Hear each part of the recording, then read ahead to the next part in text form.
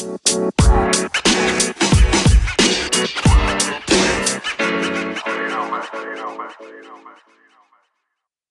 morning, afternoon, or evening, wherever you are in the world. Welcome to DBN News for 7/1/2020, the semi-daily news that even plants Craven Anchor's #1 gaming news podcast. I'm Anthony. I'll be your host today. With that being said, let's jump into the news. First is from IGN and written by Joe Screbbles. Devolver Direct to be broadcast on July 11th. Devolver Direct, the yearly showcase from indie publisher Devolver Digital, will be broadcast on July 11th at 12 p.m. Pacific, 3 p.m. Eastern, 8 p.m. UK. The pre-recorded show will be broadcast live on Twitch and Steam and promises new game reveals, gameplay reveals, release date announcements, and special guests from the industry to help usher in these important marketing bullet points. The press release makes clear that the show will consist of nearly all gameplay because that's what the youths of today demand. The show will end with a few surprises, and game demos will immediately become available to play, including Carrion, Disc Room, and an unannounced title. Ooh, it's meaty. Demos too? My gosh, Devolver. My gosh. Second is from IGN and written by Jordan Oloman. Cyberpunk 2077's wall running mechanic removed. CD Projekt Red has cut the wall running mechanic seen in previous Cyberpunk 2077 gameplay trailers due to design reasons. In an interview with Game Reactor, Cyberpunk 2077 level designer Max Pierce explained the decision. The wall running.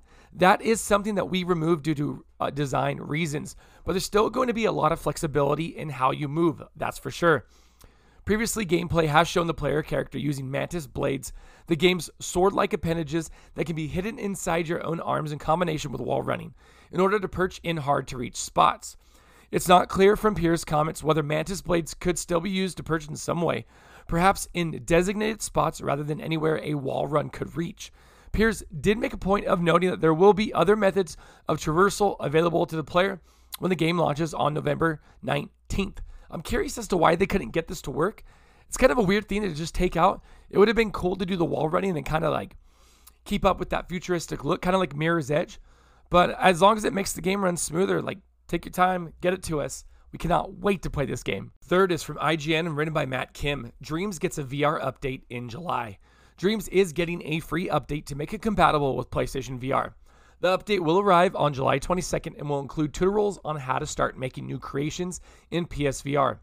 Media Molecule's latest project, Dreams, is less of a game and more of a creation tool where players can make their own games, movies, images, music, and much more. In July, the range of tools available to players in Dreams will be expanded with a new VR update that lets players create and enjoy VR content. Dreams VR will let players use the PlayStation Move controllers and begin sculpting VR creations. The update will come with a variety of how-tos so players can learn new skills and some of the more next-level techniques in VR. Media Molecule has also created its own set of VR experiences for Dreams players as a showcase of what the update can do. One of those experiences is Box Blaster, which is a VR shooting experience inside Dreams. Players won't need VR to create PSVR experiences. Non-PSVR users can access the same update as VR owners. Alongside VR updates, there will also be a new slate of accessibility features like comfort mode, vignette strength, static sky, and more. Can we even call Dreams a game at this point? I guess it's more like a game/creation tool. It's really wild how much Media Molecule is giving players, creators, musicians to just make the things that, all pun intended, they can dream of. I think this VR update is going to be big for PlayStation VR specifically, and I can't wait to see some of the things that these people create, and hopefully maybe they can solve some of the issues that game studios haven't quite hit with their current VR titles. Fourth is from IGN and written by Jordan Oloman. Nintendo stops European retailers from selling first-party digital game codes. Nintendo has stopped European retailers from selling digital game codes of its first-party games.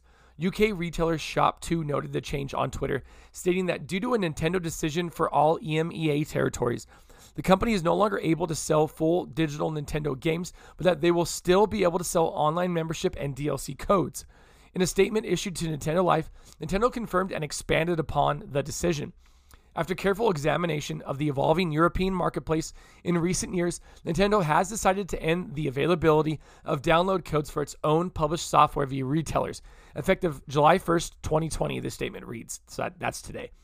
Customers will be able to purchase Nintendo eShop funds, Nintendo Switch online memberships, and add-on content such as the Pokemon Sword and Pokemon Shield expansion pass at retailers across Europe. Download codes for Nintendo Switch software from other publishers will also still be available. This means that only first-party Nintendo games will be affected by the change, and consumers will still be able to purchase third-party digital codes from retailers such as Shop2 in the future. Now, this is weird. I wonder if this has something to do with some sort of obscure European law affecting it to where like they literally can't do it, or if it's just Nintendo kind of saying to themselves, like, we don't sell a whole lot of, full game codes in these territories, so why put them there when we can just throw physical there and recoup costs? I'm not sure. It's a weird one, but it's still very noteworthy. And last is from IGN and written by, once again, Jordan Oloman, dominating the news cycle. Amazon's Crucible is heading back to closed beta. Amazon's free-to-play team shooter Crucible has been pulled back into closed beta just a month after its official release. Crucible's developer Relentless Studios revealed the news on the Crucible blog yesterday, announcing that as of today, the game will shift back into a closed beta state once more in order to focus on providing the best possible experience for our players. Despite the drastic change, Relentless is still following the roadmap it announced in early June when it decided to pull 2 of Crucible's 3 game modes from circulation after its player base dwindled just weeks after launch. The team is focusing on map, combat, and system changes, and made it clear that the Crucible experience will remain much the same for those who have been playing since launch. You'll keep all the progress and customization items you've already earned, and the Battle Pass, reward tracks, and in-game store will continue to be supported, the statement reads. Relentless is also setting up a community council of players who they'll be consulting for feedback, and the team will be scheduling dedicated time each week to play the game with the current community. Crucible's most popular game mode, Heart of the Hives, has remained, and Relentless is working on a number of new features, trying to improve the game using feedback from fans. This is so weird. Is this game that bad? Like, it can't be that bad. Like, I don't understand. This is Amazon, right? Yeah, Amazon wouldn't put...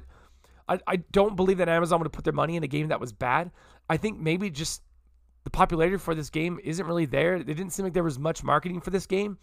Perhaps they can kind of get a second coming like Rainbow Six Siege did, but I don't know. This is bad. This is really, really, really bad. And that is the news for today. Thank you for listening, and let us know what you think about any of the stories we talked about by sending us a message on Anchor, the podcast app we use to record the show. If you'd like to support the podcast other than listening, please check out our Anchor page at anchor.fm/dadsbeardsnerds, where you can donate to us via the support this podcast button and sign up for a monthly donation at 99 cents, $4.99, or $9.99 per month. You're going to find us on Twitter at dadsbeardsnerds, and if you'd like to be part of our ever-growing Discord community, find that link in our Twitter bio or the show notes for every show that we release and produce. Until next time, Anthony, I look forward to making more content for you.